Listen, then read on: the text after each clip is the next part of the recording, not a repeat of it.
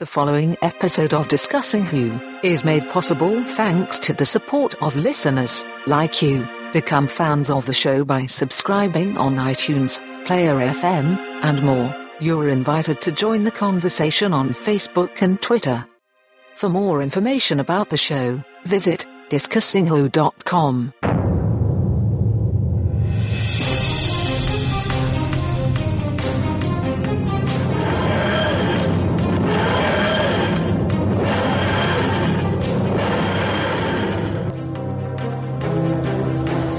Live from the streets of Atlanta. No, wait just a second. Let me think. We're not in Atlanta anymore. This is actually, it's amazing how quickly time flies, because I just realized whenever I said that a week ago tonight we would have been packing for Atlanta. Can you believe it's already been a week?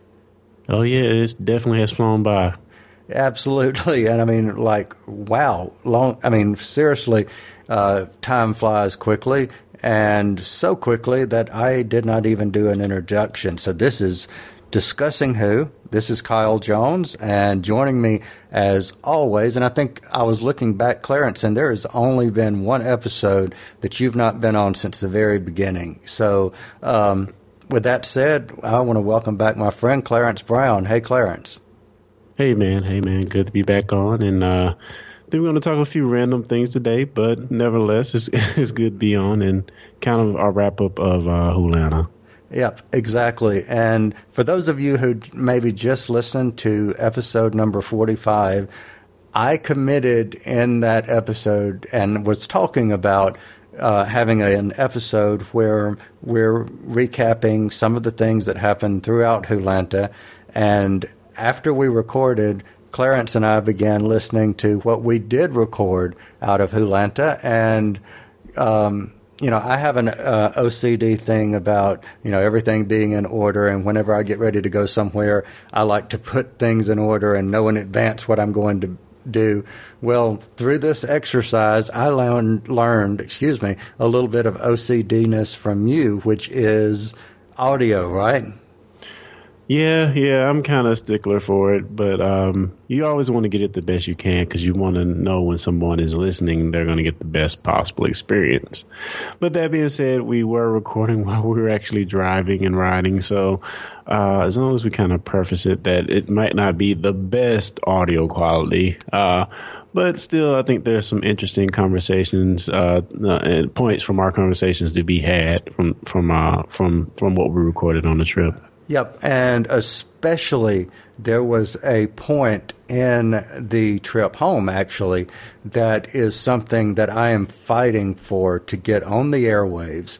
And if you are a fan of what Clarence and I do on here, I invite you to check out his latest episode of the Tech Petition podcast, which is, and help me out here, Clarence, it's season 2, episode number, because I don't remember off the top of my head, your current episode. What is it? I think it's 14. Okay, cool. Yeah. Well, subscribe to the Tech Petition podcast if you're not. But the other night it was okay. So on the way back from our trip, and you'll hear this in a clip in a moment. We have a discussion from one of the panels about the Superman versus Batman and the whole DC universe. Well, as I then began listening to the current episode of Tech Petition, they start talking about what? Superman versus Batman and the whole DC universe, which, interestingly enough, the night before, they updated the Tech Petition Facebook page to a picture of Batman, Ben Affleck Batman. So sad Batman. Yeah, sad Batman, which I just really thought was funny. But listening to the podcast so far, I've not gotten it all listened to, but it explains a little bit of why that picture comes into play. So we invite you to go check that out. But Clarence, I got a question for you. If you learned something from our first convention as Discussing Who, and for me, I know it was my first any type of comic or geek type convention, and I think the same was true for you, right? Yes. Definitely my first. And if you want to know what I learned, it's kind of funny. I always look at yourself and Lee as being like these Doctor Who gurus, which is true. You are definitely gurus of the Who. But, you know, it was just interesting being amongst other people who, you know, were like-minded and, you know, just as sharp as you guys. You know, it's really interesting to be crowded around people who loved something so much. And, you know, that's what I got out of it, I think, the most, being with you, Lee, in one place. And then just being amongst, I guess, like I said, family, you know, even though we don't really know everybody there, you just felt like a commonality in thought and this thing that we love. Yeah, you know, it's funny. You introduced me to a show that you mentioned, the episode when Angie was on, and it was on Sci-Fi, which is a cosplay melee, I believe was the name of it. Yes. And I know we're going to talk about that in an upcoming episode at some point after the current season of Doctor Who's over, but I watched, the first, I think two, maybe three episodes of it. But that first episode, the person who wins, I'll just say that, is an epitome of everything that you just said, of the family, of coming together, of people who like what you do and you like what they do and all of that. So, you know, go check that out. But yes, I agree with you. And another thing that I also noticed from listening to some of the panels, you know, people who have listened to us and have commented, and if you're listening right now, you know, send us an email, send us some feedback, because if you agree with me, I want you to, you know, let Clarence know that you agree with me. But one thing that I mentioned while we were attending Wholanta is Clarence has always said that he wonders, and you know exactly where I'm going, is, you know, where is, with him being the new Who fan and doesn't have that history the same as what Lee and I has, which he just prefaced before, it brings a dynamic to our group that makes, you know, Lee and I, because Lee's commented on this too, that's totally fresh and seeing it in a, you know, fantastic and different new way. And quite frankly, you know, some of the panels, you and I and Lee could have gotten up there, and not trying to sound arrogant in any way, and I know there's no other way that it would come out other than being arrogant, but I think we could have, like, you know, added to the flavor. I'll put it that way. So if you agree with me, you know, send us some feedback, and we'll be absolutely happy to play it on the show. You know, Kyle, I have to be more than honored that you just called me the Bill of this podcast. I'll take it. Okay, cool. I'm you know, at least I didn't, you know, as Mickey Smith said, you're not the 10 dog. Yeah. Poor Mickey. You know, maybe, you know, I hope that maybe one day, if we keep doing this thing just long enough, you know, I'll kind of come in as a new sort of companion to the show. And by the end, I have this certain bravado about me. And, you know, I'll be just as powerful as you guys with your Who quotes and whatever. You know, it'll be kind of like the progression of Clara, you know, by the end. I knew exactly that's where you were going. I was about to call you the impossible host. I like it. I figured you would. So let me ask you this: what could we, or what lessons? Because I know I have one. So let me ask you this: what lessons did you learn, or do you think we learned in attending our first, you know, either Doctor Who or another type of convention? You know, me specifically, I think that as a podcaster, you know, we were prepared in some sense. We had our T-shirts and everything. We had our business cards, but I thought we were ready. But when I saw my man, Mr. Shackelford, come through the door, you know, I meet this guy. He's tall and, you know, way taller than I expected him to be. And, we meet Lee and we're rolling through, and Lee is just prepared. He's a veteran of these type of shows, and it was just fun to see him as kind of a veteran and knowing exactly what he's doing. Just following behind him and kind of taking his lead because he's done this before. Yeah, you're right, because even whenever to kind of give you guys a visual, we get a text from Lee on Slack. Well, it's not necessarily a text, but we got a message from Lee on a program called Slack. And if you don't know about Slack, go check it out. It's free to use. There's, of course, paid versions, but it is a cool communications platform. So we get a message from Lee. He's in the lobby. We're actually in the convention area. I think we're in the vendor's room looking around.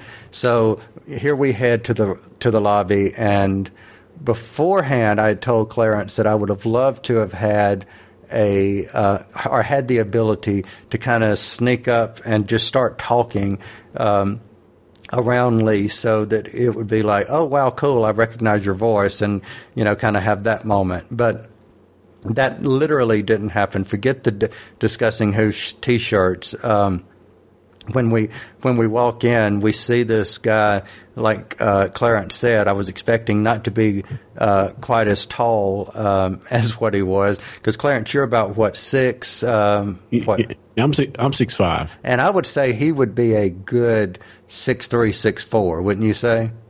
Yeah, definitely. So here I am with my 5'11", 6 feet, coming, and I'm like standing between the two of you when we walk up, and I'm like looking up at both of you, and I'm like, okay, so yep, y'all just do what y'all want to, and kind of I'll let y'all take the lead, but you're right. He had he had his cards ready. He had everything ready.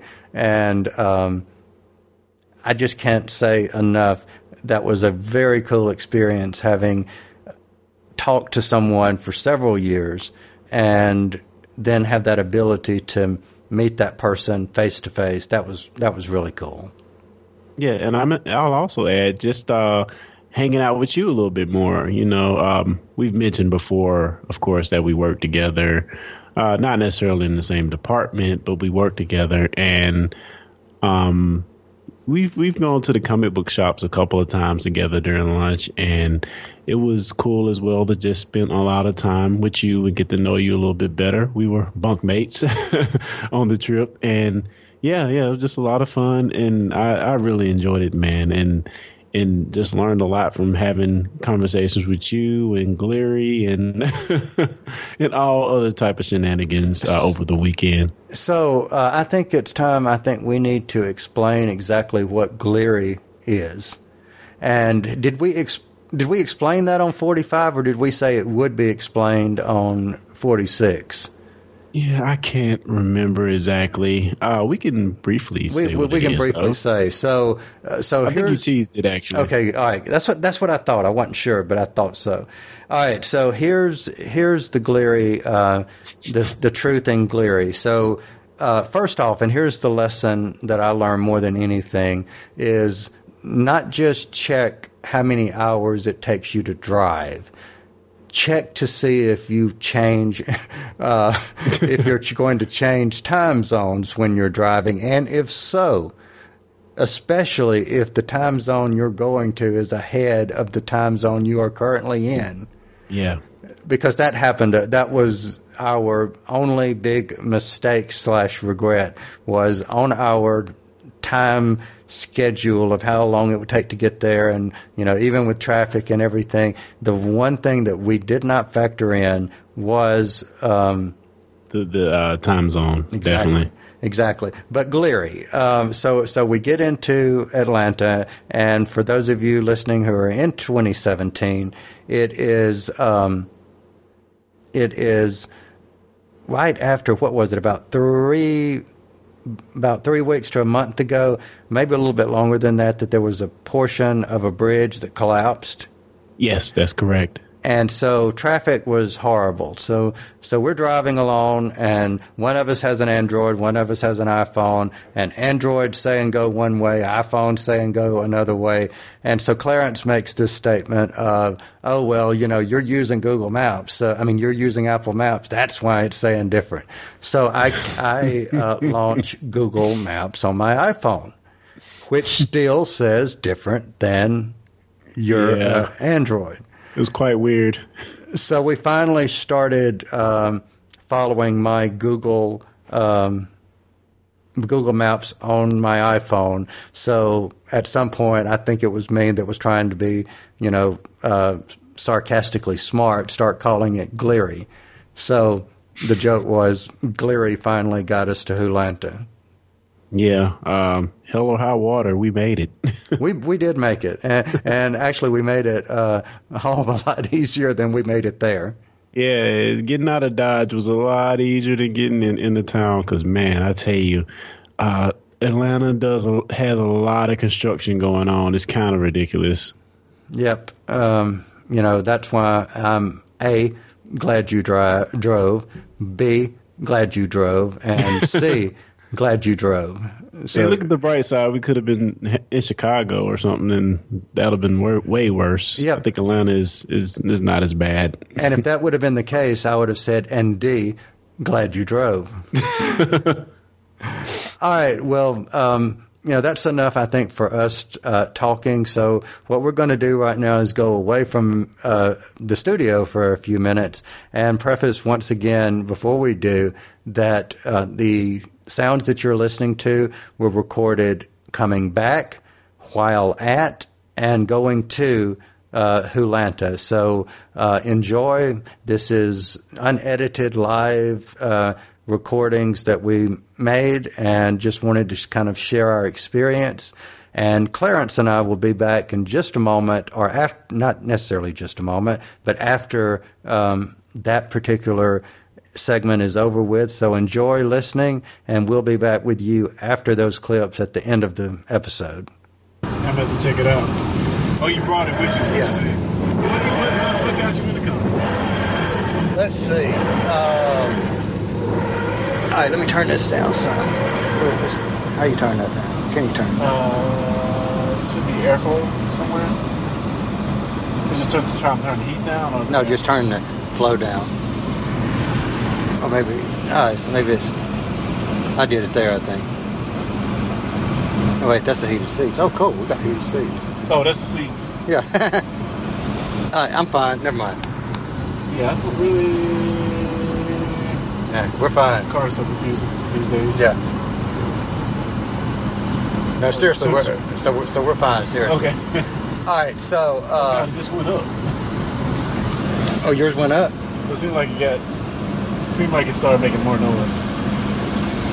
You see what I'm saying? It sounds like it's blowing hard. Hold up. So what got me into comic books? I can remember being a little kid and for some reason reading Richie Rich and something called Hot Stuff, the Red Devil or the Little Devil, or something. It was like, I think the thing was Harvey Comics or something. It was, but it was called Richie Rich, the Poor Little Rich Boy. I certainly know Richie Rich. I don't know the other. And it also, I think Casper was in Casper, that. yeah, I remember Casper. But I remember reading them, and I don't know if it was me watching like Incredible Hulk, Super Friends, and Wonder Woman on TV that made me want to read the comic books, or if it was somehow I don't remember how per se I got exposed. I'm assuming at some point somebody bought me a comic book and I read it and it was like, or saw the pictures and was like, okay, cool, I want more. Which is so funny because we think of today as being like the comic book revolution age or whatever on the TV shows and stuff. But yeah, in the 70s and 80s, you had comic book shows on television, which is kind of weird if you think about it now. Because, like I said, people think of now as being like Marvel and DC Revolution on the small screen. Well, I think the difference is back then you had it in cartoon format. That was like, well, no, you had Wonder Woman and you had the Hulk. And the Hulk, so... Bill Bixby. Bill Bixby, don't make me angry. I love that guy, man. I was so sad when I found out he died. Oh, he did? Yeah. Well, he died years ago, I believe. Yeah, he's been dead, I believe. But anyway. But no, and I don't know how, per se, you know, why I started reading some Marvel, some DC. I just know I always liked Wonder Woman, and I actually liked Superman as Superboy. Uh-huh. I don't think I was ever that much into Batman originally, and I can't remember what I would have read in Marvel other than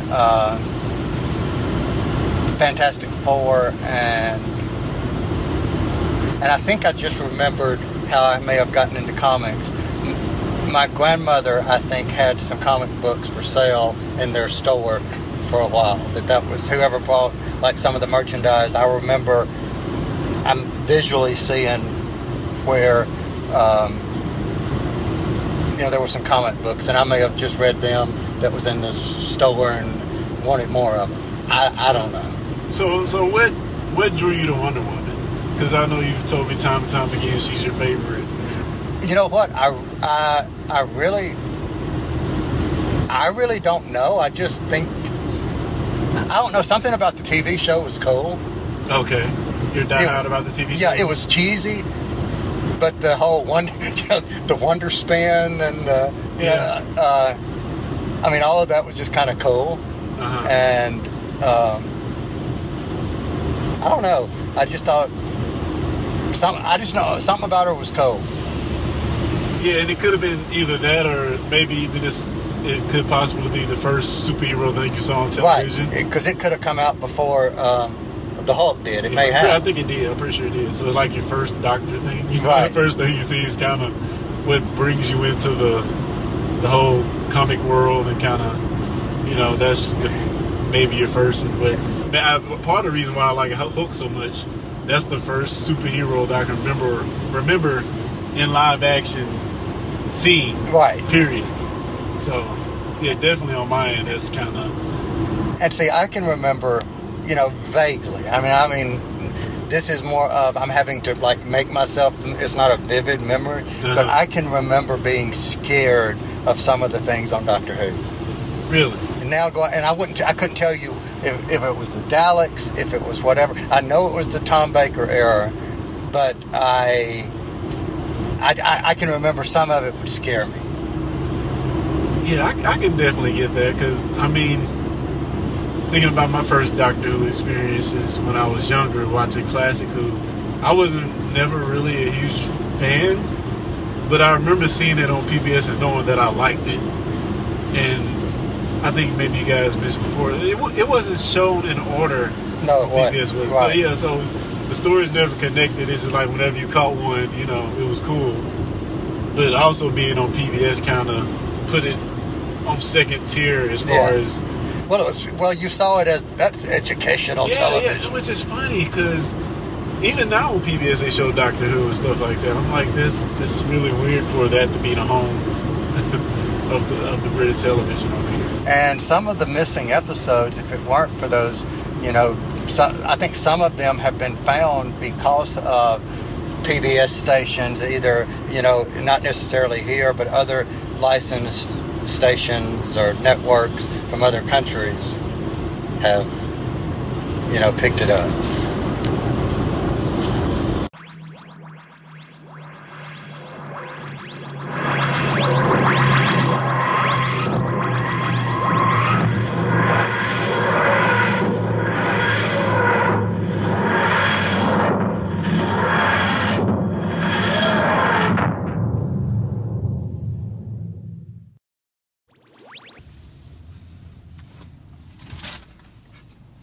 And good morning. We are at McDonald's. It is second day of Wholanta, and unfortunately Lee couldn't be with us just yet this morning. He is in a high-rise hotel enjoying the good life downtown Atlanta, while Clarence and I are leaving McDonald's. So, Clarence, what do you think of day one of Hulanta?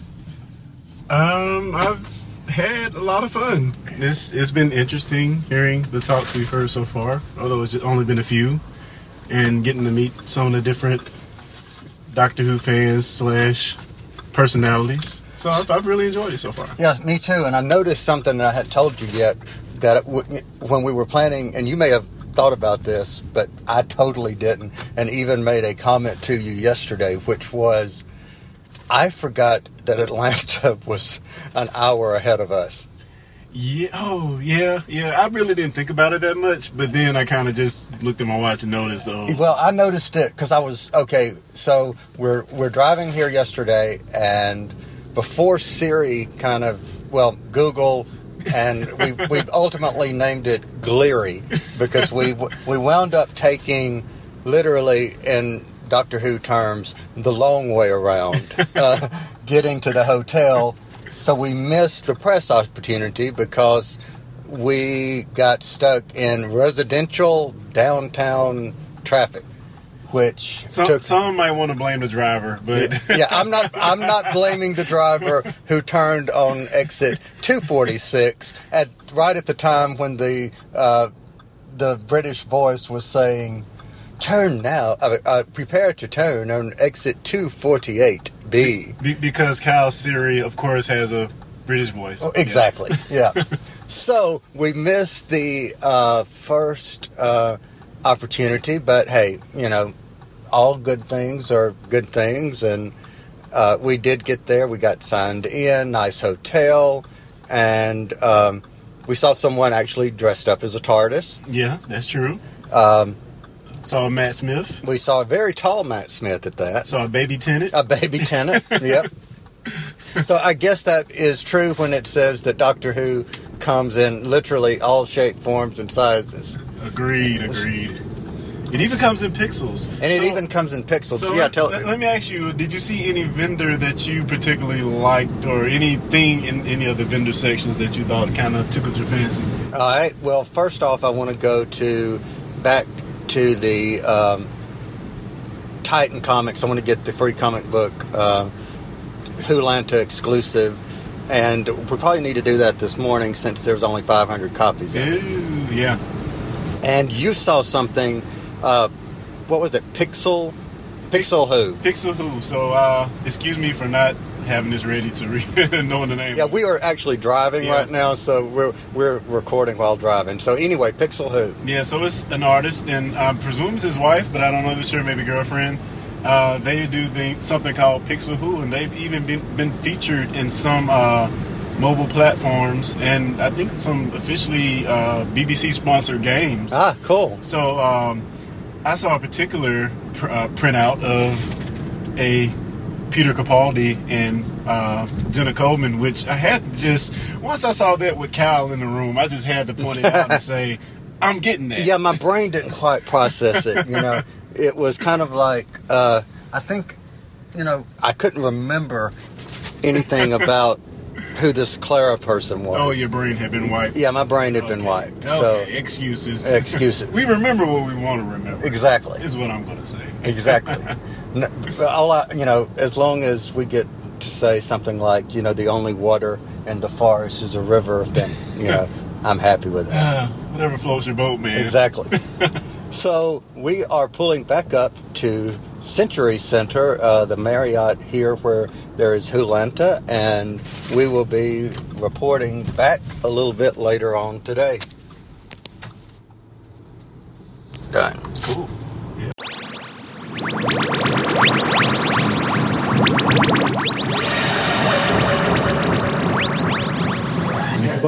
But he mentioned that a lot of his that he writes a lot of action. He's very descriptive about it. That'll throw the page count off because we see these things in an instant, but it may take him a whole page to describe it. Yeah. Find the script for The Matrix. It's out there on the web. The Wachowskis are like that. They describe everything because they're going to direct it. They know exactly what's going to happen. That script is like 200 pages long. Yeah. Well, the film is under 2 hours. Yeah. But they've spent all this time Put in all the describing details. everything. But man, you read it and you're just flipping pages as fast as you can go because it's just, Oh, man. Neo does this, and then Trinity comes away. And Yeah. That was actually a very good presentation. It really was. Yeah. Especially if he wasn't feeling well. Yeah. You never knew it until they said, he's not feeling well. Yeah, and a lot of writers really don't present themselves that well, so that's great. Then you had like the dynamic of you as a writer, what you like you said, what you have in your head versus what actually comes out as the finished product. I was a little surprised by that because he's a real pro, and so he's playing with us because he knows. You know when you're writing it, this is not what it's going to look like. Oh, really? No, the next thing that happens in writing for stage or screen is it's going to go to a room full of designers. It's going to go to actors who don't look like what you had in mind. Yeah. You know, the director is then going to, The actors ad-libbing. right, yeah. But I wonder, does it- moments like that? But Yeah. you have a very specific vision, but you also learn to let that go immediately because that's not what's going to happen. Well, it seems like it'd be a little more predictable when you're writing for a known quantity. Yes, he does know what the doctor's going to look like. Yeah, And that's you what know, the- yeah. some things he can kind of envision. I pretty much know what this is going to be, Yeah. but when you're creating an alien in your head that nobody's ever seen before, Right. you know. It's interesting that he said that he wrote Flatline for Matt Smith. Yeah. And it was Dr. Light, so it makes sense. Right. It's still really about Clark. Right. Yeah. But it Reason. seems Capaldi. I mean, I actually think it worked better with Capaldi than it would have if it would have been Matt Smith. Everything works better with Peter Capaldi. Hey, I'm going to tell you really quickly, if you are interested in participating in the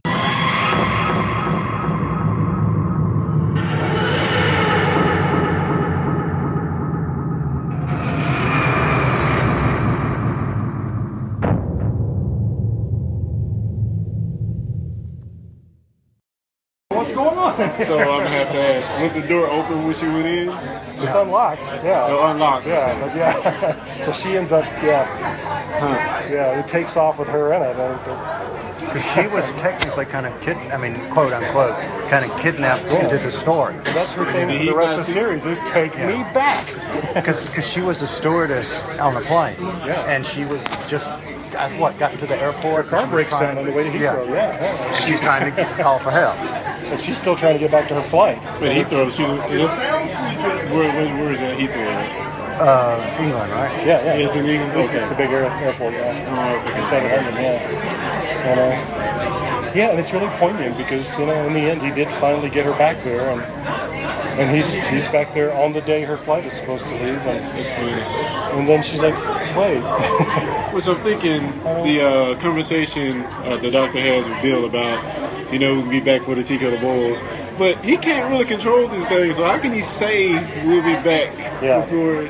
Well, he did. The He got rules back changed when the because- TARDIS said he could come back. Sometimes he can go places with pinpoint accuracy, and then sometimes he's just completely wrong. Yeah, Just, whenever, like I said, whenever it fits the story. exactly how it fits the story. So, but yeah, I do like the explanation. Thanks to Neil Gaiman. Thank you. Yeah. The TARDIS is taking it where she wants to go. Oh, that's a Neil Gaiman thing? Yeah, that's in the Doctor's Wife. I love that script so much.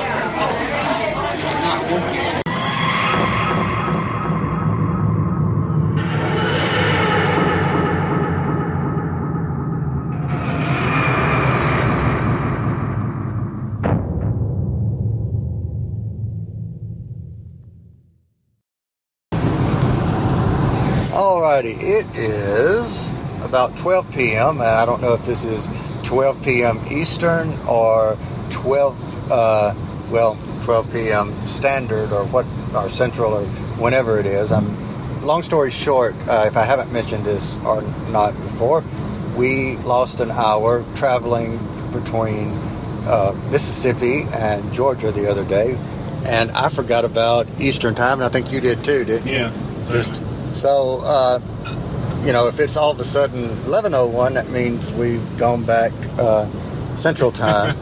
But anyway, we are on Sunday. We're coming back home. And we were talking about one of the sessions that we went to, which was a Marvel versus DC comic book movie panel, not necessarily comic books, but a panel on the Marvel versus DC, and we were talking about it, and I said, hold on, we need to record this.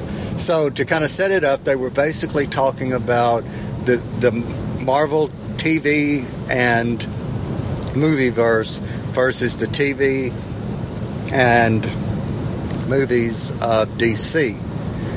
Interestingly enough, Clarence just remembered that they didn't even talk about Zack Snyder. Why do you think? Yeah, I don't know, man. It's like they had so many reasons. And the first thing to say, it was a good panel. I enjoyed it. Just before we get into what we were talking about, I really like how they talked about the marketing for the Wonder Woman movie being so bad. Okay. At this point. And yeah, I have to kind of agree with that. I mean, I don't know. DC just seems like what are the guys doing over there? I don't know. All right, so let me ask you this. So we got okay, so you go on YouTube, and I mean, I've not done this myself, but I read that if you go on YouTube and you look at the amount of promo for even Justice League that doesn't come out to November, yeah, and you look at Wonder Woman, yes, Wonder Woman's got some stuff, but Wonder Woman doesn't have as much stuff. Yeah. You know, so are they purposely gimping it, or? Yeah. I mean, I don't know, but to me, it's just, you have to really get in the face of people with this. I mean, is Wonder Woman going to be as popular as Superman or Batman? Probably not. But she should be, because she's a staple of the comic universe, period, whether you talk about Marvel or DC. So, I mean, just things like that. You know, they were talking also about the differences in tone of the two movies. And this is kind of what me and Cal were talking about before we just picked up. So, what are the reasons you guys think they gave for Marvel being so tonally different than DC and DC being so dark? Of course, they mentioned things like, oh, they're just trying to follow in the footsteps of the Nolan Batman movies, which were dark and gritty and awesome. But, I mean, by the same token, I think they failed to mention one person's name who would solve all the qualms of why these movies are so totally different, and that's Zack Snyder. Okay. Christopher Nolan was not Zack Snyder. And, yes, I have not seen the last Batman with Bane, because I just didn't like Bane as a character. And whenever I see Bane, you know, in human form per se as live action, I see, you know, Batman and Robin or whichever with bat nipples, you know. And so, you know, I've got the whole Joel Schumacher Bane imprinted on my head, so I didn't, you know, see the third one. Having said that, I loved the second, you know, with the Joker. Yeah, I thought that was, even the first one with the Scarecrow. There wasn't another bad guy than the Scarecrow, was there? Or was it? I don't think so. It's been so long since I've seen it. Same here. But with Heath Ledger, you know, as the Joker, I mean, that was, you know, amazing. But it's still, you know, it might be then, hey, I'm Batman. Yeah. but other than that, it still wasn't as grimy as Superman versus Batman. Yeah. I mean, and again, in that panel, they were blaming those movies, but like Cal just said, those movies, though slightly darker, they're still kind of comic booky in a way, and they weren't as brooding as the Snyderverse. So for anybody who doesn't think it's Snyder, just go and watch Watchmen. And then come back and talk to me. And see, I had forgotten that Zack Snyder had done Watchmen. Yeah. You know, and I've seen Watchmen. I've read Watchmen. Wasn't my, you know, I know this is comic book blasphemy, but it was not my favorite thing I've ever read. You know, I didn't really care for it. What about you? I haven't read it. But you've watched it, right? I've watched it. What did you think of it when you watched it? I thought it was okay. Oh man, I wish I knew that one line. There's this one line that's in that movie that's like super hilarious that Carrie always quotes. I'll try to get it for you so you drop it in. All right. But I thought it was okay. I didn't think it was the best thing ever, but for its time that it came out, I think it was pretty good. Well received, I feel. But when you fast forward and look at something like Man of Steel, I was telling Cal I had just watched this on TV a few days ago. It just happened to be on TNT or something. And I went to the movies to see it originally, and I really liked that movie, man. I really liked that movie. All right, so let me ask you a question, and I'm not going to use Batman this time, but this was a comment that I can't remember who in the panel made, but it was enough to where the comment itself stuck in my head, and the comment was, Marvel in their marketing and public relations, they send out Chris Hemsworth, or they send out dude that plays Captain America or Tony Stark or whomever to like children's hospitals and stuff like that. Could you see Henry Cavill dressed up as Superman in that dark Superman outfit going to a sick child in the hospital? And it just... See, people say that the Man of Steel Superman suit is dark. Are the colors muted? Question mark. Yeah, they are muted from the Superman we know and love from Christopher Reeves back in the day. They are muted. They're different. It's a different suit. Is it just dark and brooding? I don't really feel like that. Okay. The colors are darker, but I don't think that the colors of the suit are directly associated with the feelings that we can get from the character. All right, so let me say this. You just brought up a very interesting point. All right, so in the comic book, and spoiler alert here for anybody that's not read any of the recent Superman comics, you know, after or in the New 52, they had a younger Superman that wore like a totally different like totally different version of the suit. It was almost like an armored plated. It was just a little bit darker. You know, he didn't have the S curl in his hair, and even went to the point to where he lost some of his powers and was down to a black Superman t-shirt and blue jeans for a while, and then ultimately he died. Okay, well, they also in the comic book revealed that the pre-Flashpoint Superman still existed and had been living, you know, secretly as Clark Smith or Clark White, I think was his, and that they had a son and all that. Well, in the last couple of months, they've basically now revealed that whoever is behind the changes of the universe, which is hinted at, of course, being the Watchman, Dr. Manhattan of the Watchmen. Yeah. But they've revealed now that whoever that was split Superman into two. And that was actually a half of Superman. But where I'm going with all this, but both the younger, more hip kind of, and then the other version that people have known for the past 20 years, when they merged, he still doesn't have the red trunks. I don't even think he still doesn't have the red boots, but his suit is back to that bright, blue. So you're saying they're trying to come back in the... Well, I'm saying they're doing in the comics what they should be. My whole point in saying all of that is DC in the comics knows that's what fans want.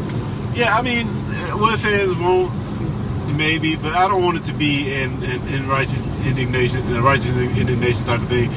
Oh, he doesn't have the S-Girl coming down. We do not like the Superman. Okay, that movie had other problems that I can see. If you don't even look at the suit, it has other problems that a diehard Superman fan would have problems with, which I think the biggest thing I heard coming out of that movie is what happens at the very end with Zod. Okay. And if you have an argument to make for that, I can talk with you about that. Okay. I could probably reason with you on that. All right. But just the color of his suit, I can see if they made it a totally different color. Is it muted? Yes. was okay. Marvel takes liberties too with the suits to make it more movie focused. Okay, so and well, before you come back, okay, all right, the keep going. same suit for Christopher Reeves that worked in the 70s. The bright, I'm not gonna say cheesy because I respect Christopher Reeves. All right. But the bright colors may not play the same on screen. And again, look who we're dealing with as the movie runner, Zack Snyder. And we've talked about this before, actually. He likes to make beautiful looking movies. Brooding, maybe, but beautiful looking movies. And his movies are very cinematic and directorial or whatever. But again, it comes back to what is the content? What's the content you're putting on film? Okay. All right. So let me throw this completely left field, right field, center field, wherever. Ang Lee directed Crouching Tiger, Hidden Dragon. Okay. It was critically acclaimed. Didn't it win some kind of awards? All the awards. Okay. All right. So Crouching Tiger, Hidden Dragon, blah, blah, blah. Great film. Ang Lee, Incredible Hulk. I watched that recently, or I should say a part of it recently, probably a month or two ago. And oh my God, I had forgotten how bad that was. See, I think I'm too forgiving of movies. That's a movie that is one half good, one half atrocious, because it ends so bad. I love Eric Bana as Bruce, as well as Ed Norton. No disrespect to the character Bruce, but yeah, that's one of those movies that I think you're probably making the point of, that the director took liberties with the character to too many. Way too many. Let's don't put that on the same level, because Ang Lee went way to left field. But you could say, oh look, it was so cinematic. Yeah, that movie was. It was all these cut scenes and flips, flash. Half screens, and I'm like, but I mean, man, like Snyder, and the thing that makes it bad, because he's like one of those people.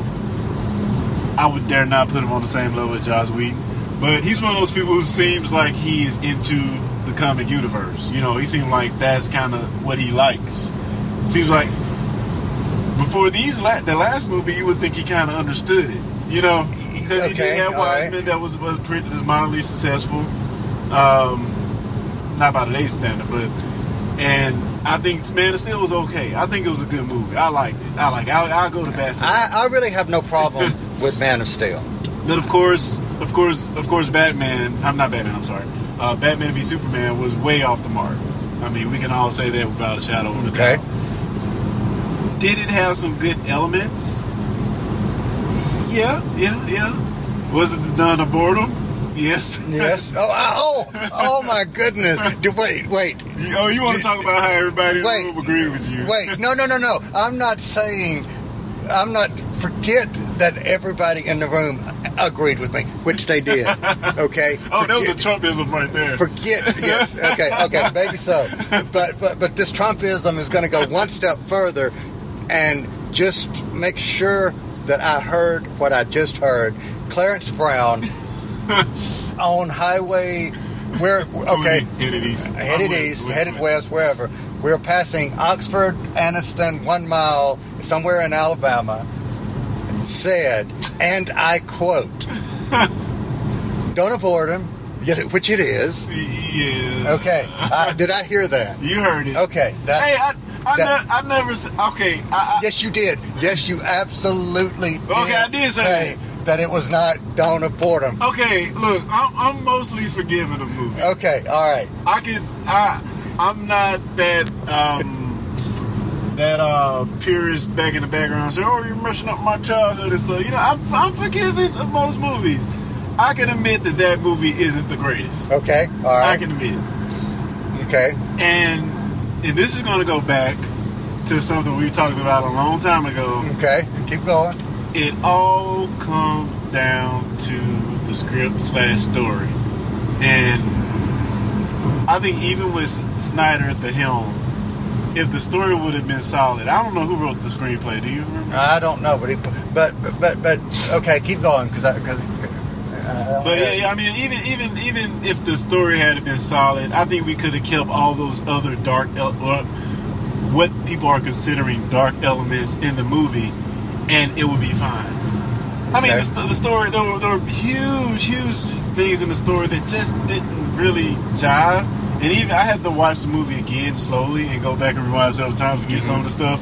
Like the whole when she went on a report. She was a reporter. I'm sorry, excuse me. Rewind. Lois went to Afghanistan or somewhere. Okay. And she was trying to get the inside scoop, and that whole little sequence. The first time watching made no sense whatsoever. Okay. Made zero sense. Even with the Snyder director's cut where they tried to fix it, still didn't make any sense. So, and that's just the least of the problem. Okay. That's just the first one. We have Lex, who's horrible, which I like Eisenberg, which is really just disappointing they couldn't make him and I'll tell you this, I don't mean to interrupt, but it made me dislike him as an actor. I hated his Lex so freaking badly. Which I'm wondering if the fact that he was Lex's son is what they thought, quote unquote, gave them liberty to change the nature of who Lex is. Well, see, I've been told, and every time I watch it and I make that reference, there is a character in DC called Alexander Luthor Jr.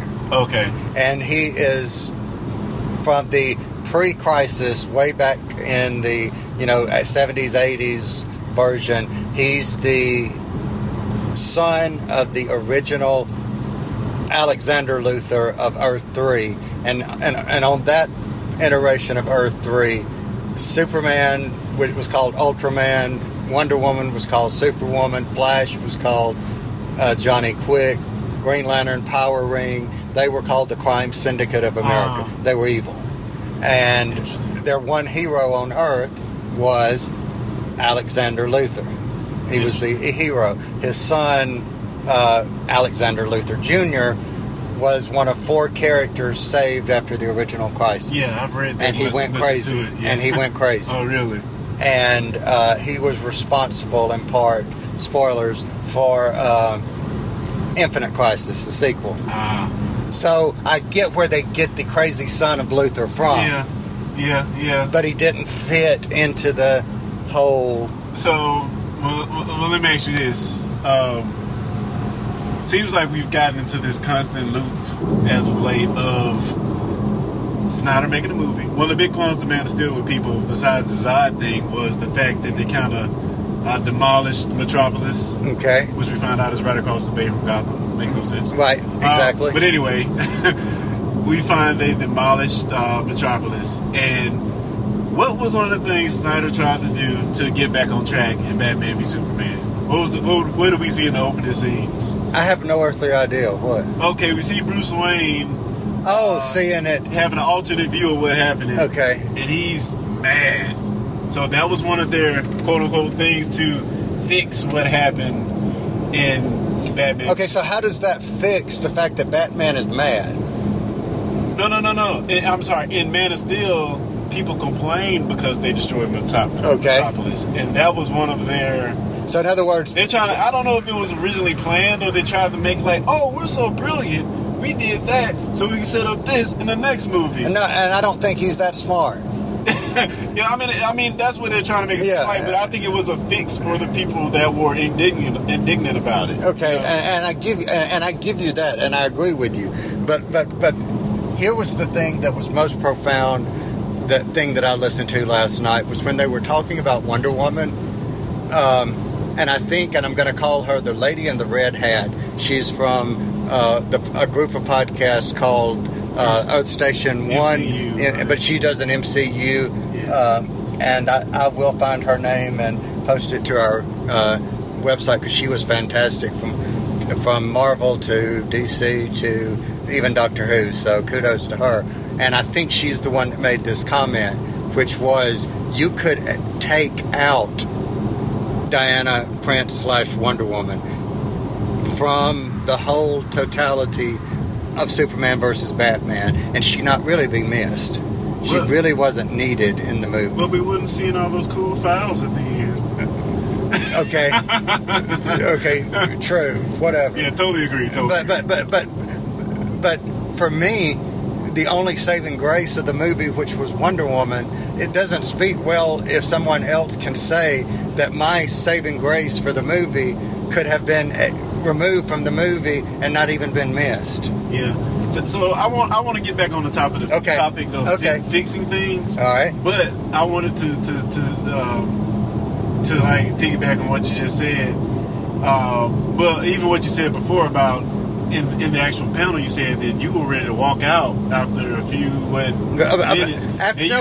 You stayed because waiting for Wonder Woman. Yes, waiting for Wonder Woman. So another girl in the panel was just like, I couldn't take it. I got up and left. I'm like, oh man, that's so telling. You know, and I literally waited because and they were very strategic with it. If you look at it from that perspective, they gave you about 30, 45 minutes in, they gave you a glimpse of Diana Prince, you know, of Diana dressed up in regular clothes. So you get that little taste, you see that, oh, there she is kind of thing. So I'm gonna ask you a question. Do you think they may have shot more and it got moved Wonder out? Woman, and maybe they pulled it out because I was going to say. But maybe they pulled it out because they knew the movie was bad.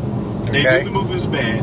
And maybe they pulled out the early Wonder Woman scenes because they knew people were only coming, they would leave once they saw how bad the movie was. They saw Wonder Woman the first time, maybe like, okay, I've seen enough, I'm going to leave. I don't know if that makes any sense. No, it makes sense. But unfortunately, the simple fact of the only way I think that could totally have worked, I'm not saying that that's not true, is that all she was a file like the rest of them. But when she appeared with the rest of them, if that were the case, the character is tainted by the movie by even appearing in it. Yeah. You know.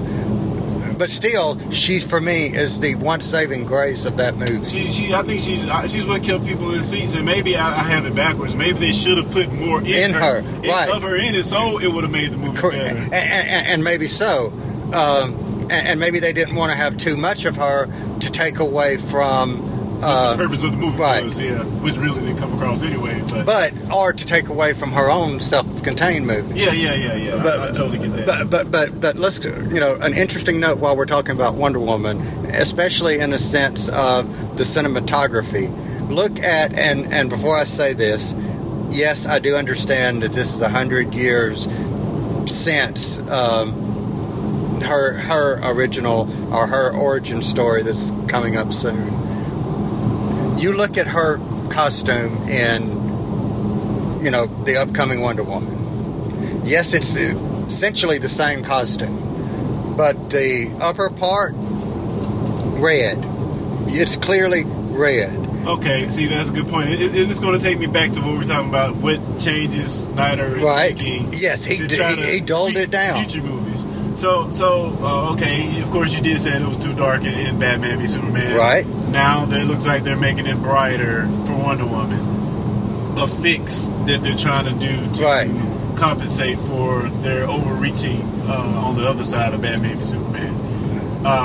The movie looks real bright. Okay. And very open, beautiful, brightly lit shots. Okay. Is that inherent of Wonder Woman, or is it again Snyder trying to overcorrect? Well, Snyder is, yes, he has a hand in it. But he's the runner. He's the producer of it. Well, but he's not the director of it.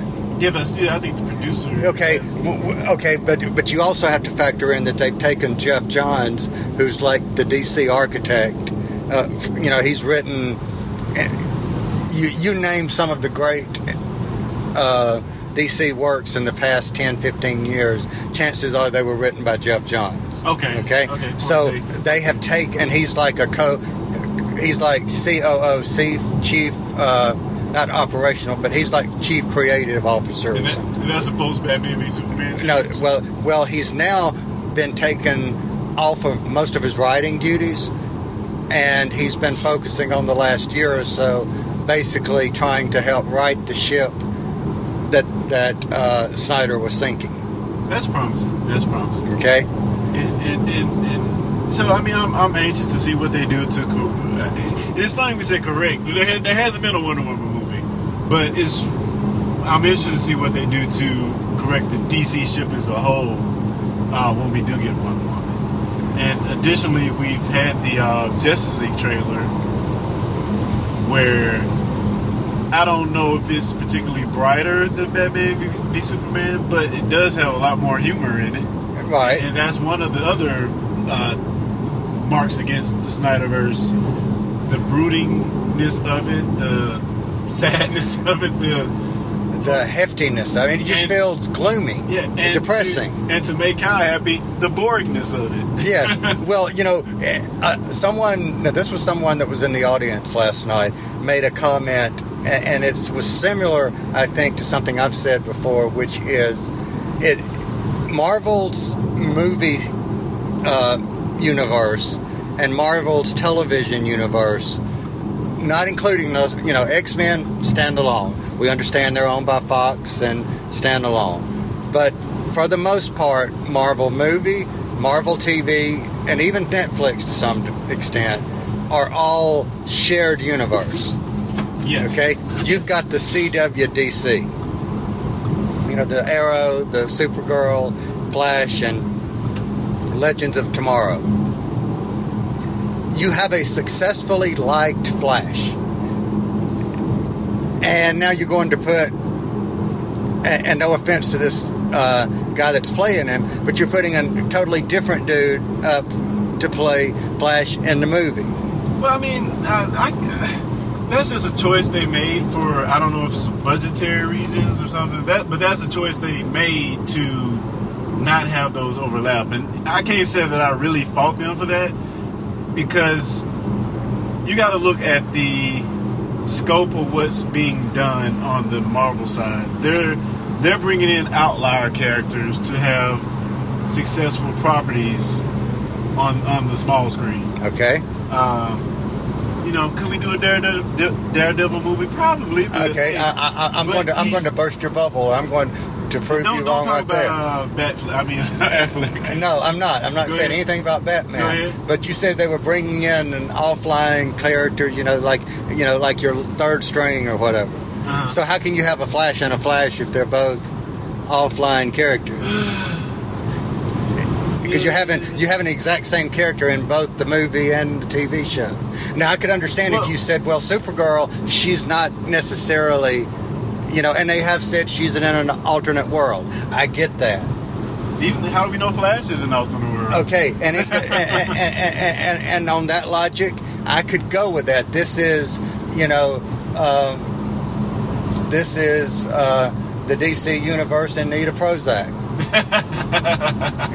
And I've taken Prozac before, so no offense to anyone who takes Prozac. So, but it's like the depressed DC universe. I just think crossing over the same character is just hard. Okay. And again, like the point I was making about about Marvel in particular, they chose to not have the same characters in both. Okay. And I think that's to their benefit in a lot of ways. And would it be nice to have the same Flash on the movie that we have on the television show? True. And I understand ultimately that it can't work. I mean, I get that, because you don't necessarily, other than Phil Coulson and an occasional, you've had Lady Sif, and you've had one cameo of Maria Hill. Drop in. You have Asgardian, I forget her name, drop in. Sif. Yeah, Sif. Yeah. Okay, so you've had a couple of but that was kind of like after the fact, Yes, but okay, I think one of the common things about the Marvel versus DC TV verse is that DC is kicking their tail. Isn't that kind of the common? I would say in the. But who's more popular? Okay. All right. Let me. I think it's a consensus that people think that DC is ahead. Okay. On television. Do you include the Netflix TV shows Well, in that. that's what the point I was going to make. Is Agents of S.H.I.E.L.D. the most popular thing on television? No. No. But I do want to watch the latest season, thanks to the Earth Station lady. Redheaded lady. Yeah. Red Hat Lady. You have now been officially christened the Red Hat Lady. But, oh man, I forgot the point I was making. But you want to watch the Agents of S.H.I.E.L.D. Yeah, Agents of S.H.I.E.L.D. Yeah. But I mean, overall, I think once you factor in the Netflix shows, there's a argument to be made that they're just as popular as anything on the CW. Okay. And in many, since they're on every night of the week for the most part, they are a lot of what is on the CW. Yeah. So. But see, with Marvel, you've got, Cloak and Dagger coming up on Freeform. You've got Hulu coming up with The Runaways. Yes. And have you ever heard of The Runaways? You told me about them. All right. So you've got that coming up. So. And we also have the Black Bolt. The Inhumans thing. Yeah, Inhumans. So, I mean, is either one of them doing fantastic? You've heard me say in the books, I think DC is, beating them up and down the stream, left, right, and center. I just think they're producing much better quality books right now. Marvel, I don't think are producing quality books. They are hitting a little bit better with the X-Men in the last couple of months with the new versions and trying to bring, but they are realizing, let's bring it back home. Let's stop the brooding, oh, woe is me, X-Men, and get them back to, we are the superheroes that do this, even though we are feared and hated. Yeah.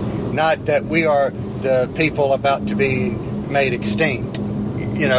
Quit the dark and extinction storyline and get back to what they're all about. What they're all about and what made people fall in love with them from the beginning. Yeah, I mean, again, we got these three different worlds. We have the comic books, we have the small screen, and we have the big screen. So, I don't know. I just think of course, like you said, in the comics world, DC is winning. You can make an argument on the TV. And of course, Marvel is kicking DC's butt in the movies. But I would just like to see DC eventually try to right the ship. Okay. I hope it can be done. I think it can. Like, I think the company's made the panel as well. All right, go ahead. No, go ahead. No, I said they can make a few key moves, and it can very well put them on the right way. And again, like they made an excellent point in the panel. Compare the first three DCU movies to the first three MCU movies, and it's pretty much on close to the same level, I would think. Of course, Iron Man 1 and 2 better. Yeah. But if you look at, I didn't get bored in them. If you just I didn't get bored. But look, I didn't get bored. Hold on. Let's just look at purely box office success. Don't care. I didn't get bored. DC wins. Didn't get bored. Hands down. Box office success. But again, it's a much bigger properties versus. Okay, and it's just like somebody said. You put in the name Superman and Batman. They're in the same movie.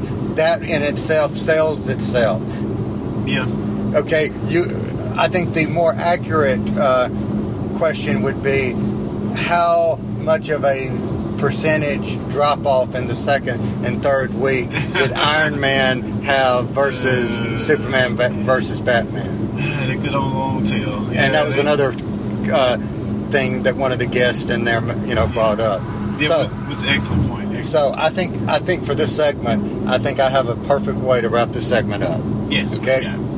The fact that in 2017, two grown men are driving back from a Doctor Who convention, which is very cool, but B, we're sitting here just debating three different medium for which pulp characters created making on things that were bought at 10 cents or 12 cents or 25 cents a piece 75 to 100 years ago almost. Yeah.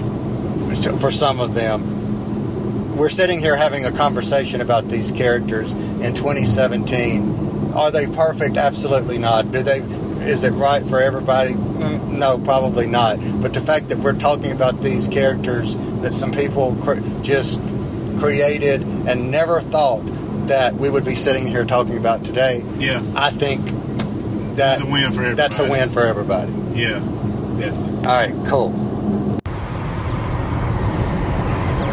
So we are right about back to Exit 18, which is for anybody in Mississippi. Not Exit 18, Exit 54, which is Brandon. And I'm now actually looking at, for those who've been listening, when I said I lived in Brandon, just past the apartments that lived in which you didn't realize I had to drive this far every day. Yeah, it's brutal. Brutal commute. Brutal commute. So we are almost home, or is what we call home. And so wanted to kind of give a wrap up before our brains crash of Wholanta. So Clarence, did you enjoy? Yeah. I don't know if you mentioned before, but my first con, and yeah, I really enjoyed it. I really enjoyed the people. I was impressed by the amount of gender diversity there. Yeah. It's nice to see a lot of females there. And Colin Baker even asked a question, how many females do you think you have in the audience? And it looks like we may have wound up around 50-40, or I'm sorry, 60-40, or either 50-50 in that range. But yeah, it was good to have a lot of diversity, and I really enjoyed some of the panels. I thought they were really great. Maybe only one or two I really just didn't have as much fun in. And yeah, just being surrounded by people who really, really, really love Doctor Who was a different experience. And it's a lot of fun. It was great.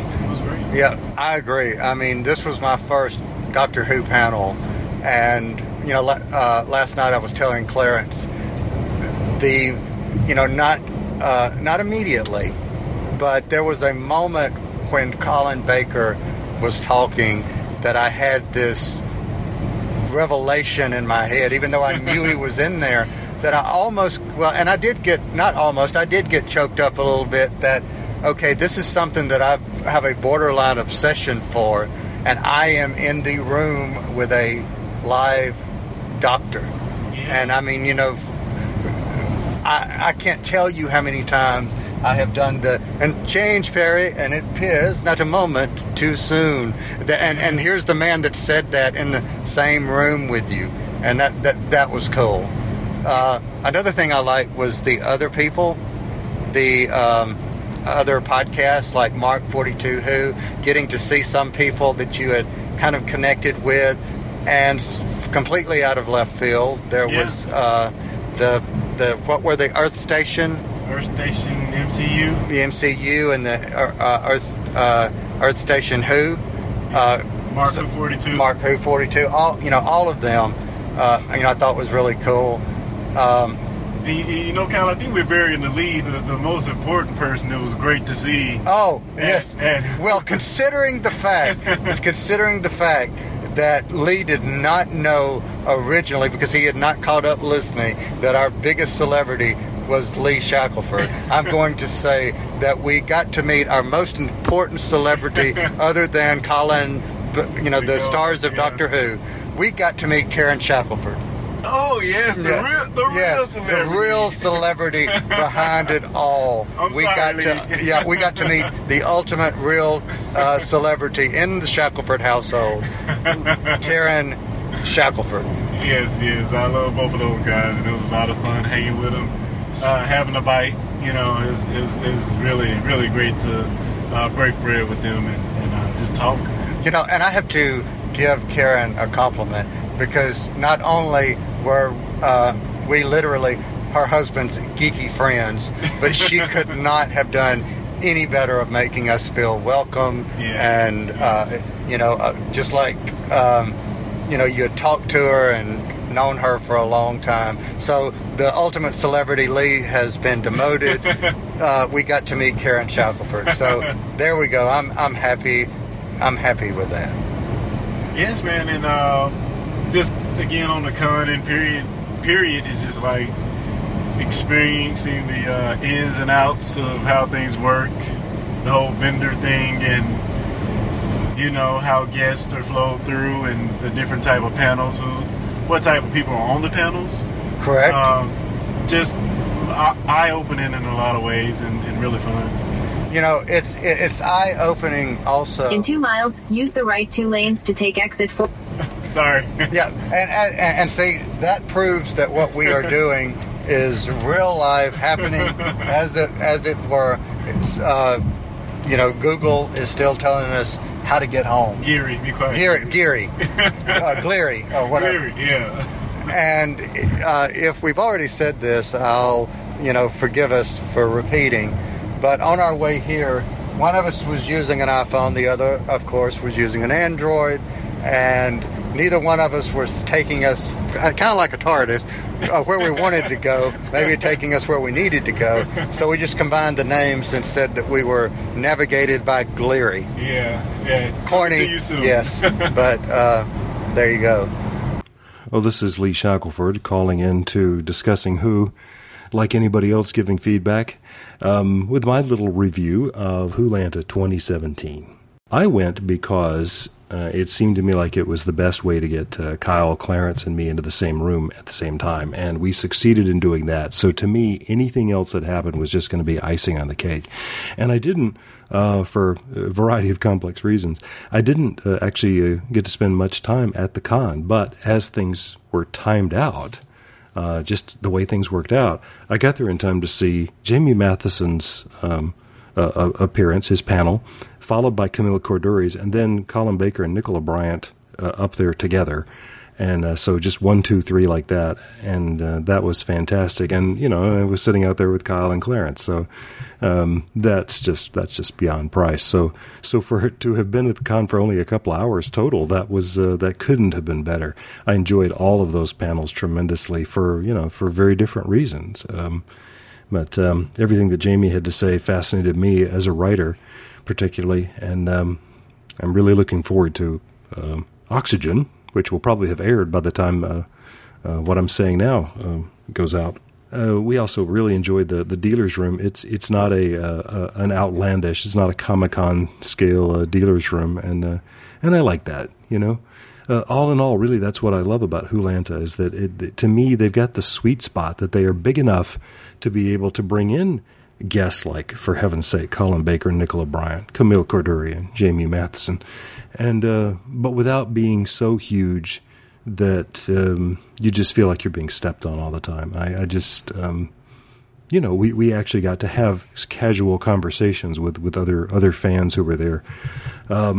Because I've been to other cons in Alabama and Georgia, I was actually seeing people that I recognized, even if they aren't people I know, but they're seeing other fans that I have seen at other cons, and that was interesting. Lots and lots of beautiful cosplay, lots of really labor-intensive and beautifully thought-out costumes, and I just always appreciate and enjoy that. But, when the day is done, the big thrill to me was just spending, pretty much all of one day with Kyle and Clarence, who are, of course, the greatest guys in the world. So, that's all, really. I think that's all I've got to say about Wholanta. Next year, maybe? Should we do it again? Anyway, that's my review of Wholanta 2017. All right, we are back. We hope that you enjoyed and survived the clips that were not up to Clarence's standards, but we hope you enjoyed them nonetheless. And if you made it this far, I would consider you a true fan. So thank you. True. And for those of you who did listen to him finally call it Dawn of Boredom, I eternally thank you for listening. You know what? I think it's just a de facto standard here going forward. I can't even not call it Dawn of Boredom anymore. You actually caught Carrie off guard by calling it Dawn of Boredom the other night. Did you do that on purpose, or did you do that by accident? I didn't know it would catch him off guard, but I definitely, it's kind of, like I just said, it's kind of ingrained in me at this point. Yeah, and you held nothing back to say it in the panel to try to get a rise from the rest of the people in the room. You know, you were very ready to say Dawn of Boredom with all passion and flair, and yeah, you had a moment there. It was fantastic. Yep, and I wish they would have gotten you at the very end where you wanted to bring up the Zack Snyder comment. So I wish you, in hindsight, would have been able to. But yes, I mean, I was like, okay, this is going to be my shining moment of the evening to say Dawn of Boredom. Yeah, that was cool. All right, yeah. So I know I was going to say, are you working on anything? But I think the only thing we're together working on is we've got a panel coming up. Yes, at the Southern Geek Fest 2, we are supposed to have a panel. I think it's pretty much, is it set in stone at this point? I think it's a pretty good chance we're going to have it out. There's some details left to work out. But yeah, that should be fun. Hopefully we can bring along a few of our friends, and yes, I'm kind of looking forward to it. Me too.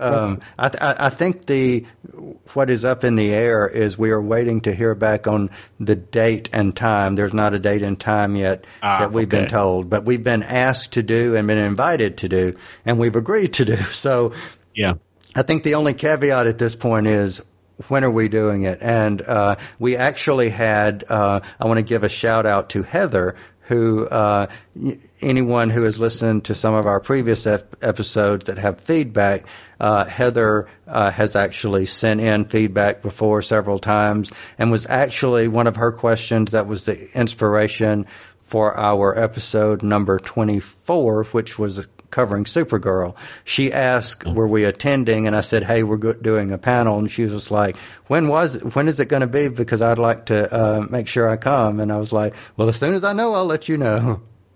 Yeah. No, I just want to say, if anybody can make it out there, please come and check us out. Give us a shout out. Come shake our hand or something. You know, we'd love to see you in Hattiesburg, Mississippi at the Southern Geek Fest. Good deal. Well, so for everyone listening, we appreciate you spending your time, and I'm going to say that this episode is a wrap before Clarence starts trying to edit audio again. So with that being said, on behalf of everyone here at Discussing Who, which is right now Clarence and I, we are out of here.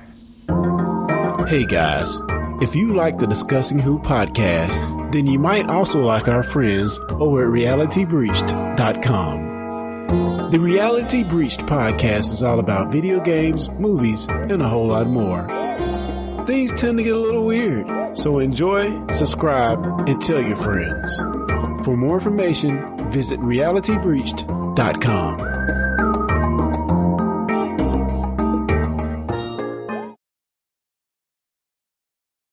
You've been listening to the Discussing Who podcast. Discussing Who is made by fans for fans. No copyright infringement is intended. Show us you're fans of the show by liking us on Facebook, following us on Twitter. You can find us on the web at www.discussingwho.com. Want more Discussing Who? Find us on iTunes, Google Play Music, Player FM, the Doctor Who Podshock Alliance, and more. Send us your feedback to discussingwho@gmail.com, or if you'd like, simply record a voice message and send that to us via your smartphone, tablet, or computer. We want to hear from you.